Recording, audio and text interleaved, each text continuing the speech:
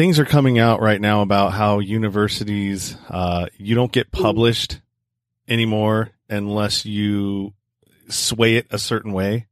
I mean, not even like factual things, you know what I mean? If you're not toting the line, you don't get published. If you're not toting the line of whatever it is that you don't progress. Yeah. So it's almost like a coerced system, right? It's coercion. Oh my gosh. Yeah. I mean, I'm really glad you brought it up because it's a huge problem, at least in my field. So you have fields like medicine and biophysical sciences. I'm not familiar with those, but, you have a lot of academics that come up with inventions and, new medicine and all, so that's really good. But in social science, there's a big emphasis on creativity. Sean Dustin spent time in federal and state prison for drug trafficking and fraud. Upon release in 2006, he had nothing but the clothes on his back, a bag of mail, and legal paperwork. In 2010, he kicked a long-time methamphetamine habit and started the long climb back up the ladder of life. This is the Nowhere to Go But Up podcast. If you want transparency and authenticity, you're in the right place. This is the Nowhere to Go But Up podcast, and this is Sean Dustin.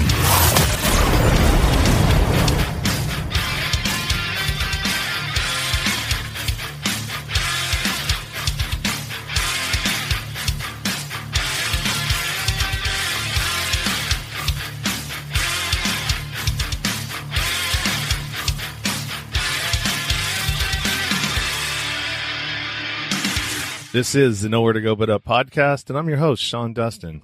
Today I am talking to Ruxandra Popovici, right? Did I say that right? Yeah, no, that's a good job. Yeah. All right. She is here to talk about a bottom that she had in her life when she was trying to complete her PhD at Duke University. And, she had some issues there, and I'd like to hear from Ruxandra. How are you? Hi, I'm good. How are you, Sean? I'm doing all right. Trying to get through this situation that we're in. Yep. Doesn't seem like it's ever going to end. I know. They've just extended it. Yeah. I'm supposed to work remotely until August now. Wow. Well, yeah. You're in the education field. So, I mean, that's schools and from elementary all the way through university. I mean, right. They're going to, I don't know if this is going to they're going to rethink how school is actually done now.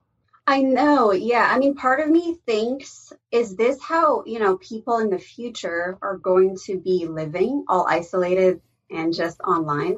I mean, I hope not. Me neither. I like physical touch and I like being able to have people in front of me and having a conversation and, I mean, this is okay too. It's the same. I mean, it's way better than just being on a phone or a audio podcast, I find it easier for me to do a podcast this way than just when there's nothing, because you can't see a person's expression. I mean, it's the closest thing that you're going to have to an in-person conversation, because the nuance of what you're trying to say, a lot gets lost in the translation when someone can't see you when you're communicating. Yeah, for sure. And I mean, a lot of the really great people that I want to connect with are not in my city because I live in a tiny city. So video definitely helps. Right on. Well, so tell me about the bottom that you hit in your life. Duke University, that's a pretty prestigious college. Yeah, it is. It's really prestigious, especially for undergrad. It's really tough to get into. When you do a PhD, it's basically contact what they call a potential advisor. So it's a professor that is willing to kind of sponsor you and be your mentor. So you can get in based on, of course, you need to have really good credentials, but you need to have someone who's willing to work with you. So I found my mentor, and I was actually her first PhD student. So she was a very good person, but she was also very inexperienced. So I had a bit of a crisis about 2 years. So my PhD program was 5 years. And about 2 years into it, I got really confused. So I had lost, I don't know if I was depressed. Like, I don't know. I never got, I never looked into it, but I just lost that willingness, that drive to do my work, basically. So, and then I felt like, when you're doing a PhD, you have a committee. So it's not just your mentor, but you have maybe like 3 or 4 other professors that advise you. And I felt like those other professors kind of turned against me, and they just were able to sniff me out, something had changed in me, and then it alerted them, and they're like, oh, she's not ready. Like, we're giving up hope on her. So I had situations where no matter how hard, so I went to see these professors to say, hey, because what you do in your PhD, you're supposed to defend. So you're supposed to come up with a proposal where you defend your ideas in front of your committee. So it's not like your final dissertation, but it's like a proposal. This is what I want to study. So no matter what I came up with, they were saying, no, that's they were using the word biased. Oh, that's very biased. This is not proper research. You need to go off and try something else. And I just kept trying and trying. And it's like the more that I tried, the more they were disapproving of me and my research. So, and it reached a point where one of the professors was like, yeah, I'm not going to pass her. So, and they would never tell this to me, to my face. I would always find out through other people what they really thought. And then some of the professors were having conversations about me on the phone. But then when I would request meetings with them, they would say, oh, I'm too busy. I'm too busy to give you advice. So it was just this very weird situation, because I'm like, I'm doing all the right things. I have all the credentials. I'm doing everything right on paper, but how come I'm not successful anymore? And then at the same time, I was going through a divorce with my ex-husband. We were going through a separation, and it's almost like everything came crashing down at the same time. And yeah, so that was my bottom. Like, it was just, I could not really fully understand. And I can pause and let you ask questions. But what I'd like to talk about with your listeners is I'm trying to understand myself, how this happened. Because it's almost like one day I woke up and I'm like, what? I'm getting kicked out of my program. This is so crazy. And then the other thing I want to talk about is, what steps I took to, get myself out of it. So what kind of a researcher are you? I'm a social scientist. At Duke, I was doing research in Mexico. So I traveled all over the country doing interviews with forest owners. Because in Mexico, a lot of people, in rural areas, they own forests in common. So it's like a village will also be a landowner for forests. Mm-hmm. And the government in Mexico was setting up a fund to pay landowners to conserve the forest. So I was doing an evaluation of those programs, if it works and if they don't work. So some of the things that I'll let you get into what you wanted to talk about, but sure. Where we're at right now, kind of societally and everything with, things are coming out right now about how universities, you don't get published anymore unless you sway it a certain way.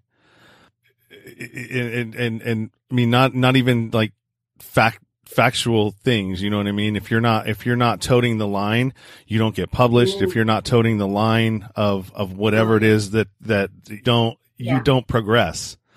Yeah. So it's almost like a coerced system, right? It's coercion. Oh my gosh. Yeah. I'm really glad you brought it up, because it's a huge problem, at least in my field. So you have fields like medicine and biophysical sciences. I'm not familiar with those, but, you have a lot of academics that come up with inventions and, new medicine and all, so that's really good.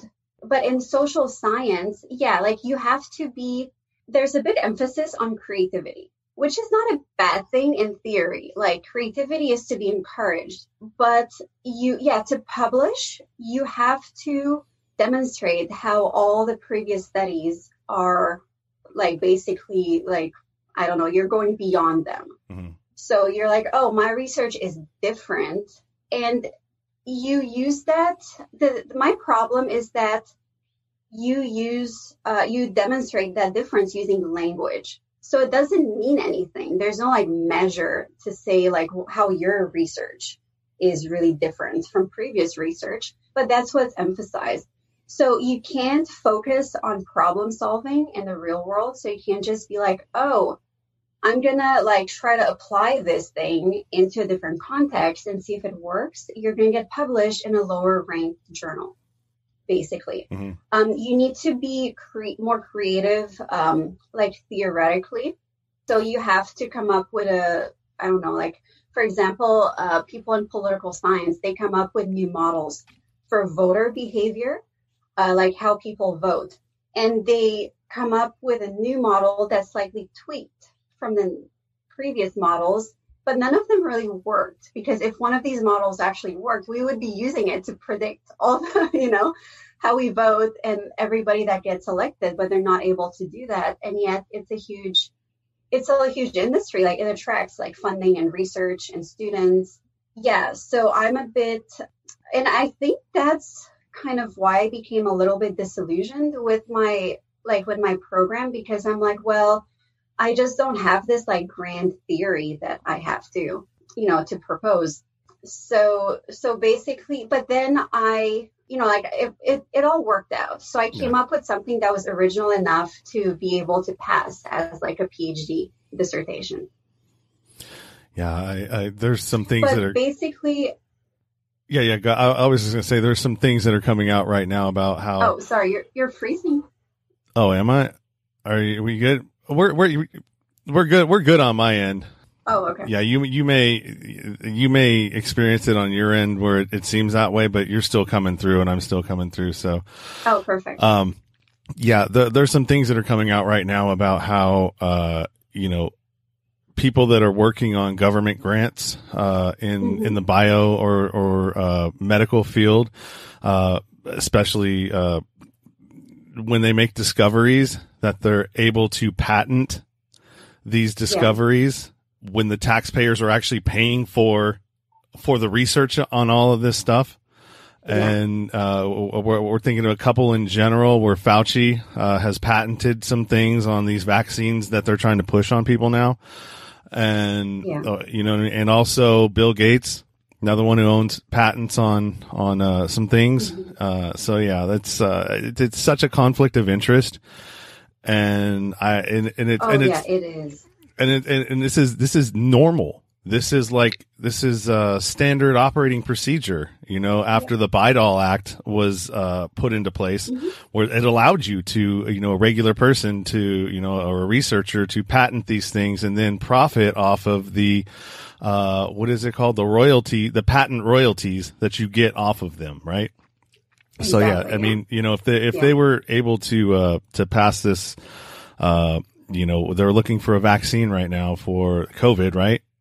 Well, whoever comes up with the vaccine and makes it is going to make billions, because everybody's going to have to take this vaccine.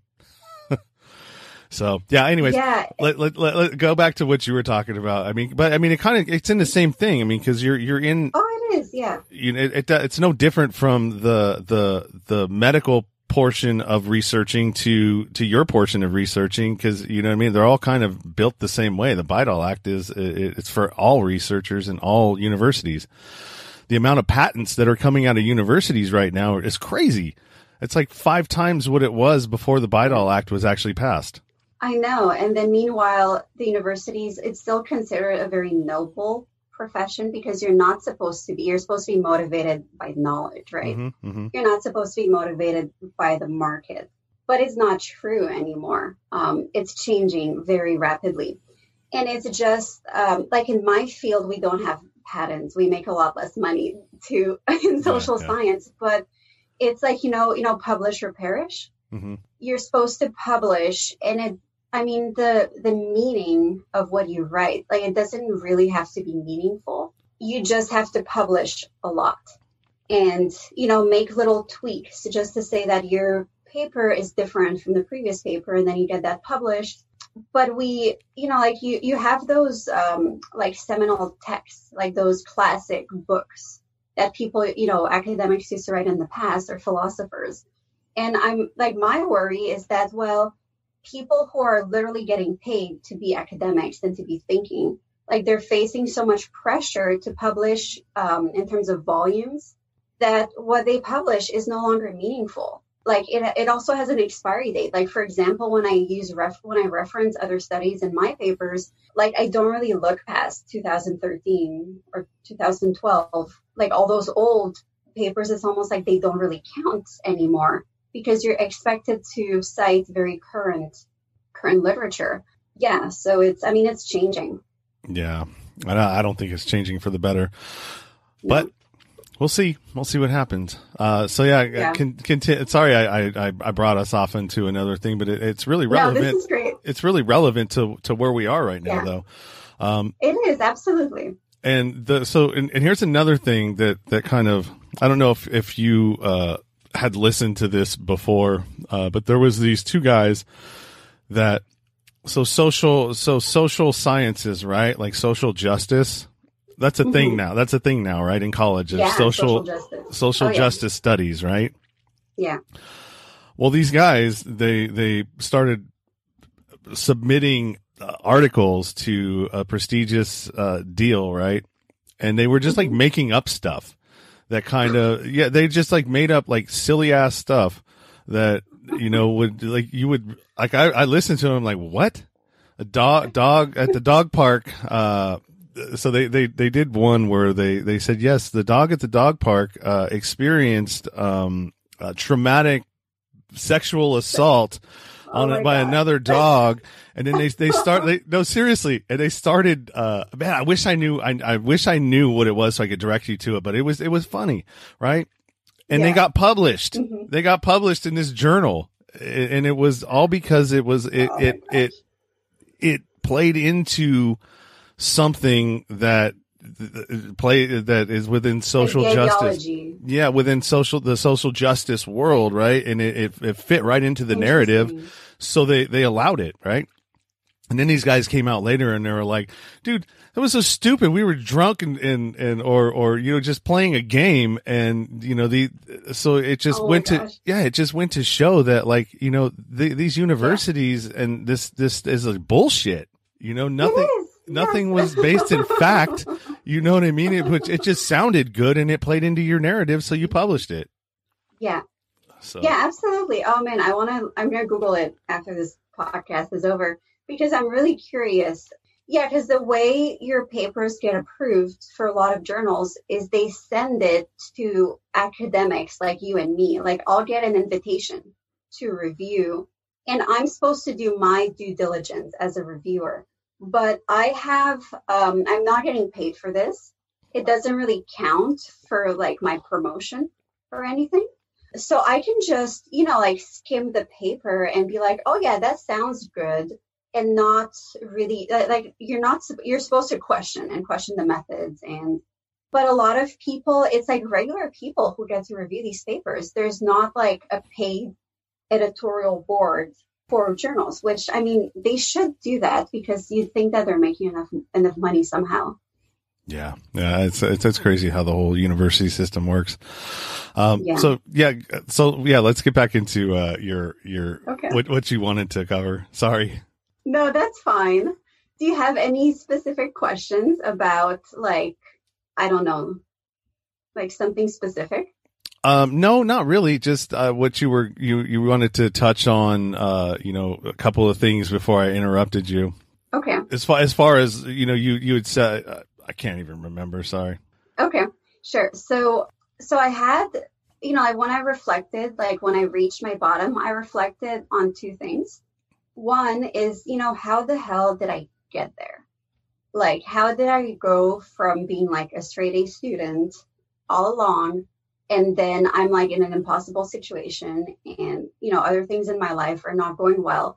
And then the other thing is, well, some tips for like getting out of it. So, I'm thinking like, how did I get there? So, okay, so let's like leaving the life stuff aside, just in the university, whenever you're doing creative work, even in a business, like, I don't know if you ever like got feedback on your stuff but like if you don't know who you are and you don't have a clear idea of what you want to do, like people are going to walk all over you. One, that's an option. Option two, they're going to give you advice that's not relevant or that pulls you in different directions and down different rabbit holes. Or three, they just lose faith in you because they can't feel like you're a solid person on the inside. If you don't have like a clear vision for yourself and like you don't know what you want, it's almost like people don't really take you seriously because they can't trust you.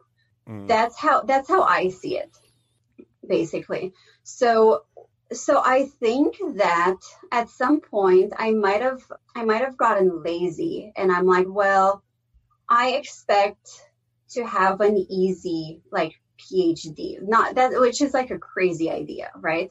So then I had lost that drive that was motivating me in previous years. So what I should have done is I should have, taken a week off or whatever and just seriously have a conversation with myself and be like, hey, do I want to continue in my program or do I need to quit? And is it time to move on? Like, that's what I should have done when I lost like my focus. But instead, what I did is I'm like, oh, I'll talk to some professors. Maybe they'll give me an idea and I can just like piggyback on that. And it's going to be really easy. And, I can just get by this way. So that's not the way to do it. That's not how you're supposed to solve your problems. To, wait for people to take pity on you and hand you ideas or whatever. So what I did is, so then I came to this realization when I was I had a proposal defense. And then basically my advisor, I think she convinced the whole committee to give me an extension. So she's like, okay, this professor wants to fail you. So you need to switch programs and we're going to give you an extension for you to have a second chance, which was very lucky. Like they didn't have to do that at all. So then that's when I took a step back and I'm like, okay, do I want to do this or not? And the answer was yes. Like, I don't know if I did it for the right reasons, but basically my rationale was, well, I already invested 2.5 years into my PhD and it was a total of 5 years. And I'm like, well, I just want to push through and finish it. So it wasn't like the best motivation to, I just wanted to do it just to do it, just to like, because I had already started it. So but at the same time, I mean, that desire and that specific goal just like gave me a focus again. So then what I did is I took a step back and I'm like, I need to, because I had all these emotions going on in my head because I'm like, oh my God, I'm a failure. What if I don't come up with a research idea and I fail again? What if, so I had all these thoughts that were kind of getting in the way of my success.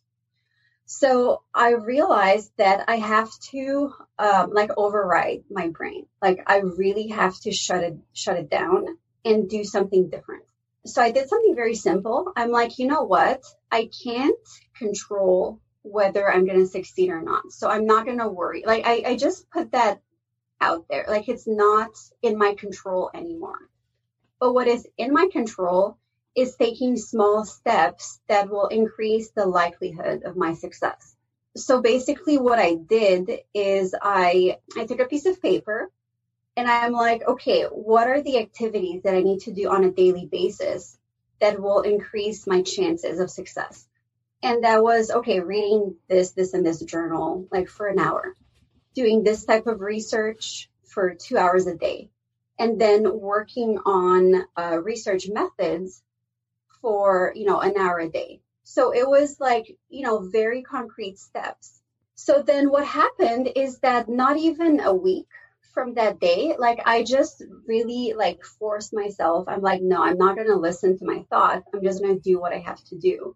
And if this is not good enough, then it's not, it's out of my control. So yeah, so not even a week later, I had a really good research idea. It just like once I quieted my mind, it just came up.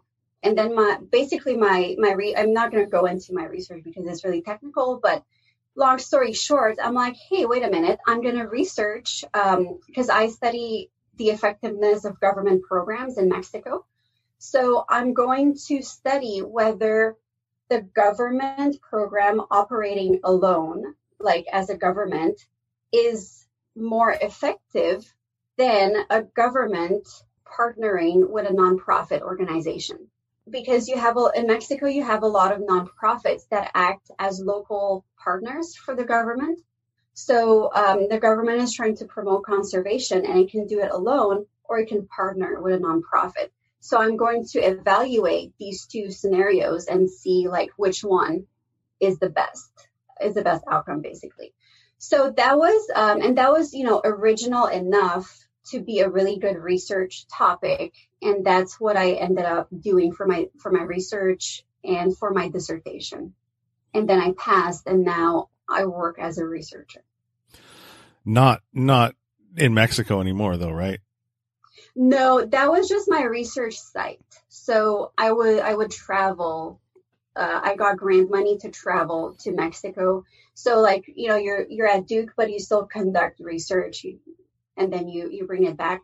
But it was really cool because I also insisted on making it really useful for policymakers. So I went to Mexico and presented in front of government to see like, how they can improve their program.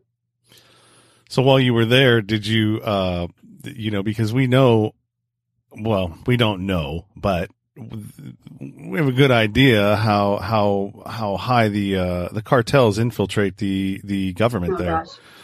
You know what I mean? And a lot of cartels are masked because you can't tell they're so ingrained with legitimate business and and the illegitimate side of their businesses, you know what I mean, to kind of, that's what they've had to do to get their expand their portfolios, I guess you would say. And so, I mean, there's a lot of stuff like, like what are they getting involved in now? They're getting involved in avocado farming, right? Mm-hmm. And they were involved in that government program too. I mean, that's so crazy. I mean, I have so many stories. I have a few stories. I don't know how much time you have, but I have. So, first of all, I avoided the north of Mexico because that's where the cartels are, the most active. But I spoke to some landowners on the phone, and to see because sometimes the north, if you're careful, you can, like, if you're smart and if you can't just go there by yourself, like you need to talk to people. You need to connect with people like on the street, like at the store and the hotel, and they will tell you how to stay safe. But that said, you shouldn't go into a drug dealer heavy area. Like that's just not smart. But I was, considering my sites for the forest that I wanted to visit in Mexico. And some of them were in the north. And some landowners were like, oh, don't worry, you can come visit us. We'll just tell the cartel to leave you alone. Well, because we know them. So we'll tell the drug dealers to let you pass because, they block the roads. Mm-hmm. We'll just like let them know by phone to let you pass and come see us. And I'm like, no, thank you. I mean, also too, you've got to be concerned too, because you're a female. One, you're a beautiful woman. I mean, you're a target, you know what I mean? And you're not from there. Yeah. And there's a lot of bad stuff that goes on if if you could be useful in the prostitution world and they can, oh gosh. I mean, that's I did not I did not want to do that. I was in one northern city at some point. It wasn't, the cartel was not very active over there in that area at that time, but it had been previously. So they had a very strong legacy.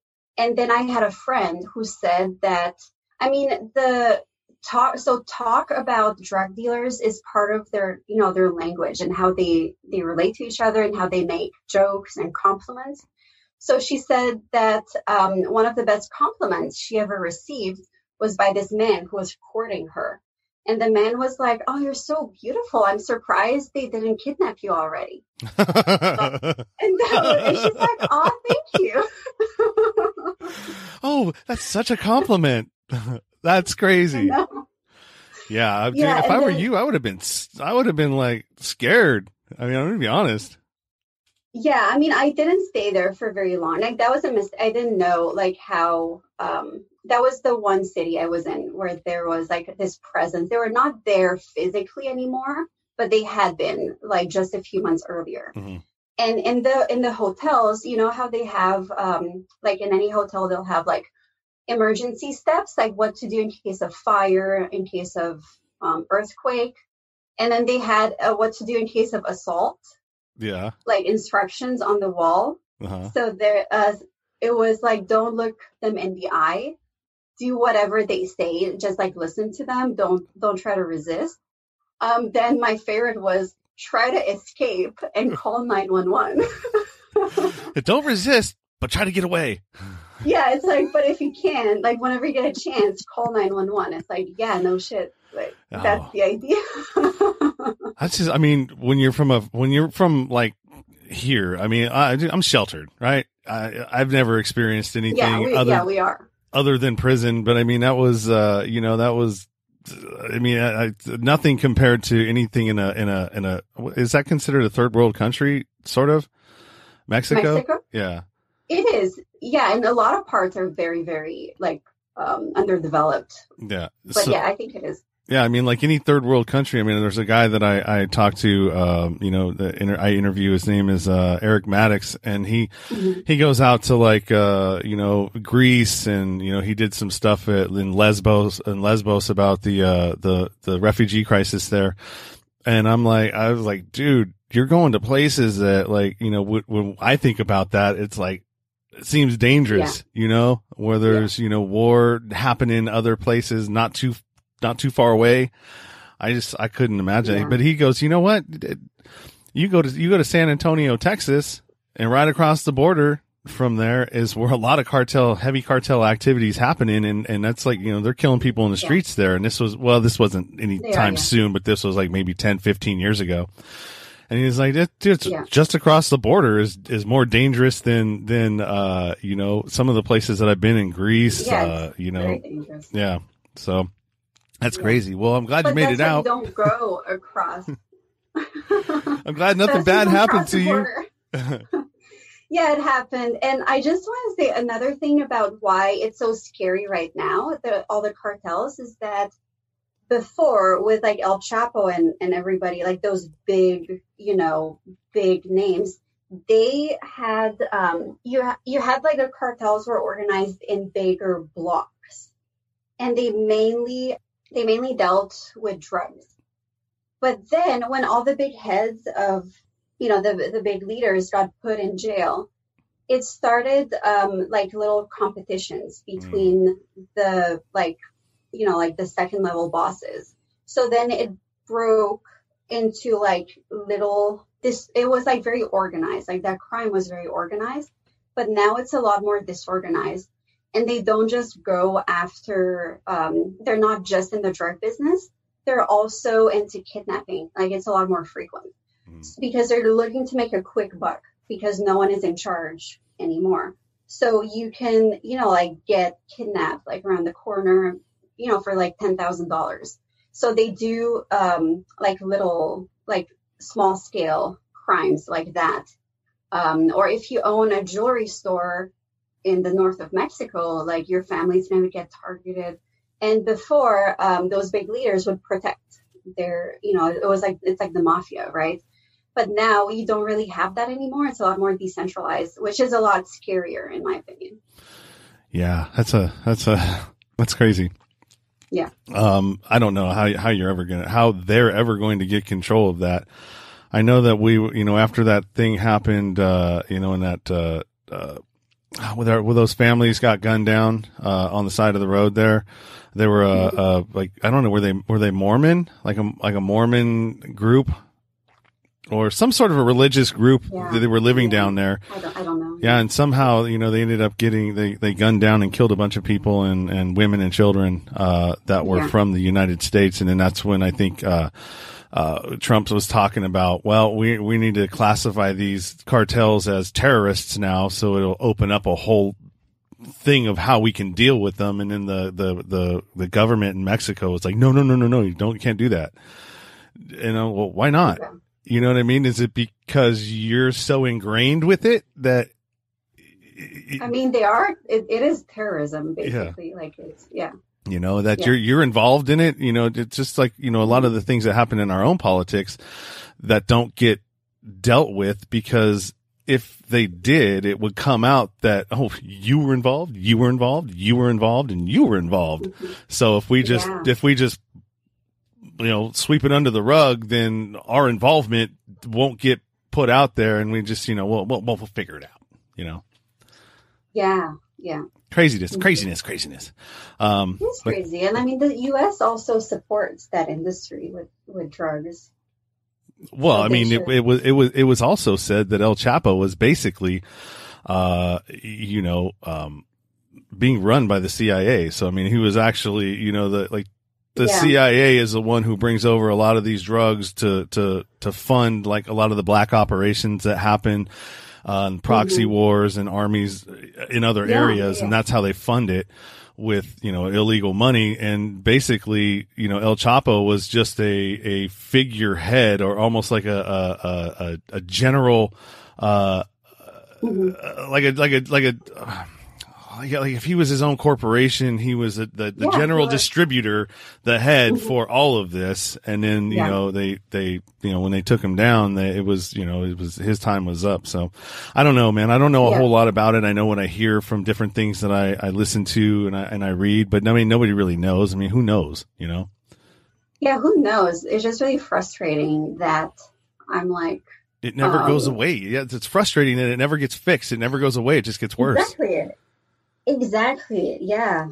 Yeah. And I remember I was at a party in Mexico, and people were doing cocaine. And I was like, I got offered to do some. And like, I had previously spoken to people who, like in the north of Mexico, everybody you speak to has a relative or a friend that got killed by the drug dealers at some point. So I had spoken to them, and I just saw like how much like harm they cause to people. And I'm like, no, I just can't do it. Like it's not, first of all, like I don't really do drugs, but it's more like the moral, like I can't possibly ever do cocaine just knowing what is going on in Mexico. Like it's really hard. It would be really hard just like morally to do that. Yeah, I mean, everybody likes to party a little bit, but I mean, if I go ahead and take this little hit right here, I'm basically saying okay, and I'm supporting all of the horrendous things that are happening because of it. Yeah, I get it. Crazy. So yeah, I was like, I'm not going to sponsor my own kidnapping down the road. Yeah, that's I always find it interesting when people, travel, and do things in other countries, just because I can't, I've been to Cabo. My mom has timeshares there, and, she goes there every year. She didn't go this year, and she should be there right now, but she's not. So yeah, I mean, and I've gone there, and I've done some things while I was in, Cabo where, I went looking for drugs and cocaine. Have you ever been to Cabo San Lucas? I haven't. All right. So there's the main strip where all of all the touristy things go. And then if you go back into the neighborhoods, I mean, they tell you not to do that, right? Well, yeah, I did. And, you know, it was like some of the decisions that I made while I was there were pretty silly, you know, considering I'm not in my own country. And, you know, if you get in trouble in some of these places, I mean, you're an American, and I look like I'm Mexican. I look like I'm Hispanic. But when you talk to me, you're like, you're like, you're white, actually. You don't speak like you're Spanish. Yeah, you don't see him once. Yeah. And so, you know, it was, my mom was like, "Are you crazy? You could go to jail and you'll never get out. They'll never let you out." And I was like, well, I didn't even think about it, you know? So yeah, I got lucky. Definitely while I was there. But I haven't been in years. I feel like right now to be a tourist anywhere, outside of the United States is not a safe decision. Yeah. Not even Europe anymore. Yeah. Yeah. It's not. So, all right. You can go to Canada. It's still safe. Well, yeah. Well, I can't get into Canada. Well, actually, I could probably apply for something because I'm a felon. You know what I mean? And I've had a DUI before. But don't they have to ask you? If they don't ask you, then I have no idea. I've never even tried to go to Canada. I just never even thought about it because I'm like, oh well, I'm a felon now. They're not going to let me in anyway, so I just never bothered to try. I mean, I know I got a lot of listeners in Canada, and I got people that I talk to in Canada, but it'll just have to be on Zoom for now. Yeah. I hope that changes. Yeah, right. Well, we're at 45 minutes here and need to wrap up. I appreciate your stories, and this was a pretty enlightening episode for me. You answered some of my questions. Thanks for having me. You're welcome, man. I enjoyed it, and you know, maybe we can talk again about some of these other things that you want to get into at some point down the road. You know, if you want to, absolutely, I would love that. Yeah, if you want to come back and be a guest again, you know, maybe we can talk. You know, figure out something else that'll line up in some of that area.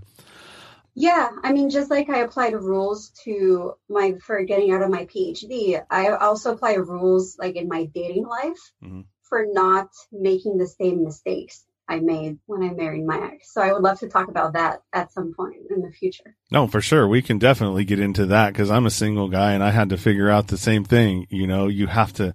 And it sounds like what you were talking about is just simply living with intention. You know what I mean? Yes. And having intention with what you're going to do, have it mapped out what you want.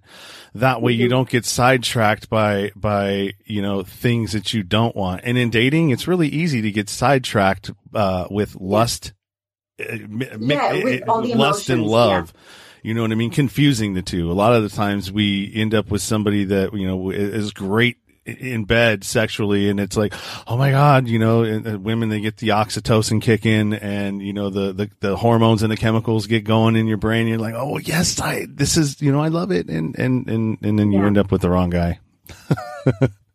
Yeah, I know, because it's really hard to follow like your own like code of ethics or your own like, you know, life purpose when you're in a relation, when all these emotions. Yeah. But yeah, that's definitely for another episode, and we will talk about that, and I'll get with you on that. I know you don't really, you know, have any social media or anything that you want to plug unless you do. You don't have to, if you want to drop your Instagram or whatever, or if you just have to say, no, I'm just here to talk, you know. I mean, I'm just here to talk. I'm a researcher right now, so I have nothing to plug as a researcher, but I am transitioning to making my own jewelry and writing on topics like inner beauty. So I don't have a business yet, but people can follow me on Instagram, and my Instagram handle is at Ruxandra333. Awesome. So yeah, I mean, I guess I could spell that. It's RUXANDRA 333. And I'll throw it in the show notes. Don't have the most common first name. Yeah, no, Ruxandra. I like it. I like your name. Thank you. Yeah, I'll put that in the show notes as well. So yeah, if you want to find Ruxandra, just go to the show notes. That'll be there. Okay. I want to you know, thank you for taking the time to talk to me today. It was very interesting. Yeah, thank you. And we will talk again. Yeah, it was a pleasure. Thanks. All right. Bye. Bye. You've been listening to the Nowhere to Go But Up podcast. Sean is a single dad, a union blue-collar guy, and he spent time in federal and state prison for drug trafficking and fraud. When he was released from prison in 2006, all he had was the clothes on his back, a bag of mail, and some paperwork. Since then, he's turned his life around and shares the struggles and successes on this podcast. We hope you enjoyed the show, and we hope you were moved. To connect to the show, book a guest spot. For merch, Patreon, PayPal, and social media links, go to linktr.ee/nowhere to go but up. On Instagram at Nowhere to Go But Up Now. On Twitter at But Up Now. On the YouTube channel at Nowhere to Go But Up Podcast. See you next time.